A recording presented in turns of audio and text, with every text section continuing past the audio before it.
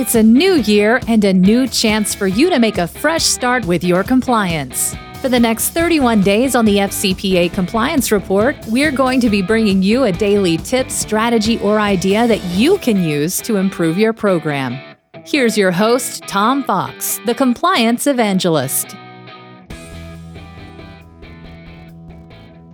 Day 25, Compliance Function in an Organization. The role of the compliance professional in the compliance function in a corporation has steadily grown in stature and prestige over the years. When it came to the corporate compliance function, the 2012 FCPA guidance under Hallmark 3 of the 10 hallmarks of an effective compliance program simply noted the government would consider whether the company has devoted adequate staffing and resources to the compliance program given the size, structure, and risk profile of the business. This hallmark was significantly expanded in both the 2019 guidance and the FCPA corporate enforcement policy. And in doing so, the DOJ has increased the prestige, authority, and role of both the compliance function. The 2019 guidance has 4 general areas of inquiry around the corporate compliance function. 1. What is the seniority and stature of the compliance function within the organization? 2. What are the experience and stature of the compliance personnel within the organization? 3. What is the funding and resources made available to the compliance function? And 4. How much autonomy does the compliance function have to report to the board of directors? In the FCPA corporate enforcement policy, the DOJ listed as factors relating to a corporate compliance function that we consider of indicia of an effective compliance program as follows. 1. The resources the company has dedicated to compliance. 2. The quality and experience of the personnel involved in compliance such that they can understand and identify the transactions and activities that pose a potential risk. 3. The authority and independence of the compliance function and the availability of the compliance expertise to the board. 4. The compensation and promotion of personnel involved in compliance in the view of their role, responsibilities, and performance, and other appropriate factors. And 5. The reporting structure of any compliance personnel employed or contracted by the company.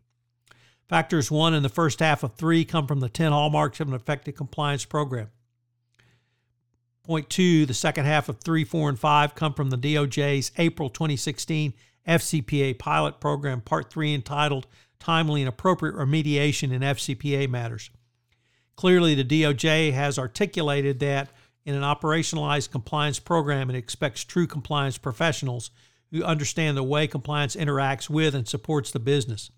Companies must compensate and promote compliance professionals within their organization.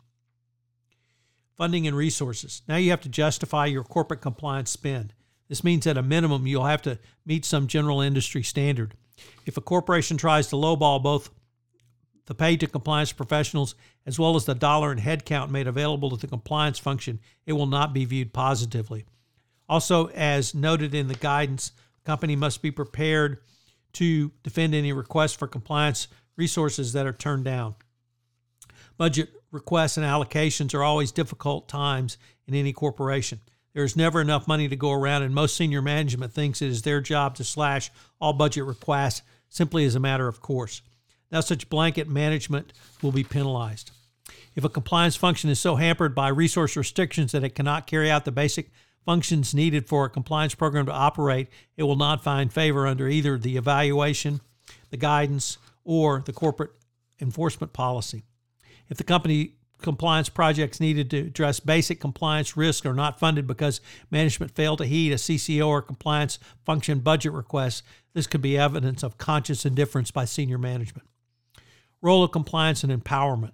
More than simply throwing money at the compliance function as if that would ever happen, the DOJ is now inquiring into how the compliance function and its recommendations are treated. If there is business unit override of compliance decisions, there must be an auditable decision trail. This, of course, is anathema to corporate executives who do not want to put themselves at risk. But more than simply preventing a management override, a corporate compliance function has to be empowered by the board and CCO to intervene in business decisions that implicate the company's ethics and compliance issues, compliance with the business code of ethics, agents, distributors, etc. If a company considers a business decision or practice that implicates the company's ethical principles, the compliance function must have the internal authority to weigh in and ensure that ethical principles and compliance issues are factored into the business decision. Outsourcing of compliance. This area of compliance has arisen largely since the articulation of the hallmarks of the 2012 guidance.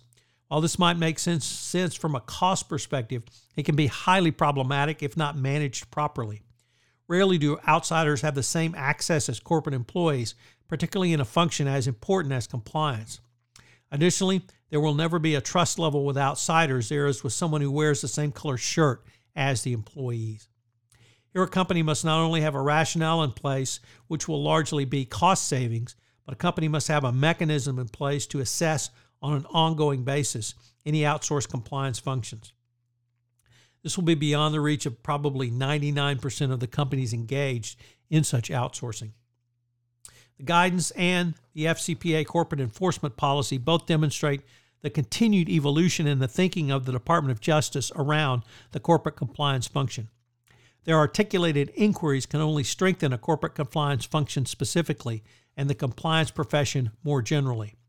The more the DOJ talks about the independence of the compliance function, coupled with the resources being made available and authority concomitant with the corporate compliance function, the more corporations will see it directly in their interest to provide the resources, authority, and most importantly, gravitas to the compliance profession within their organization.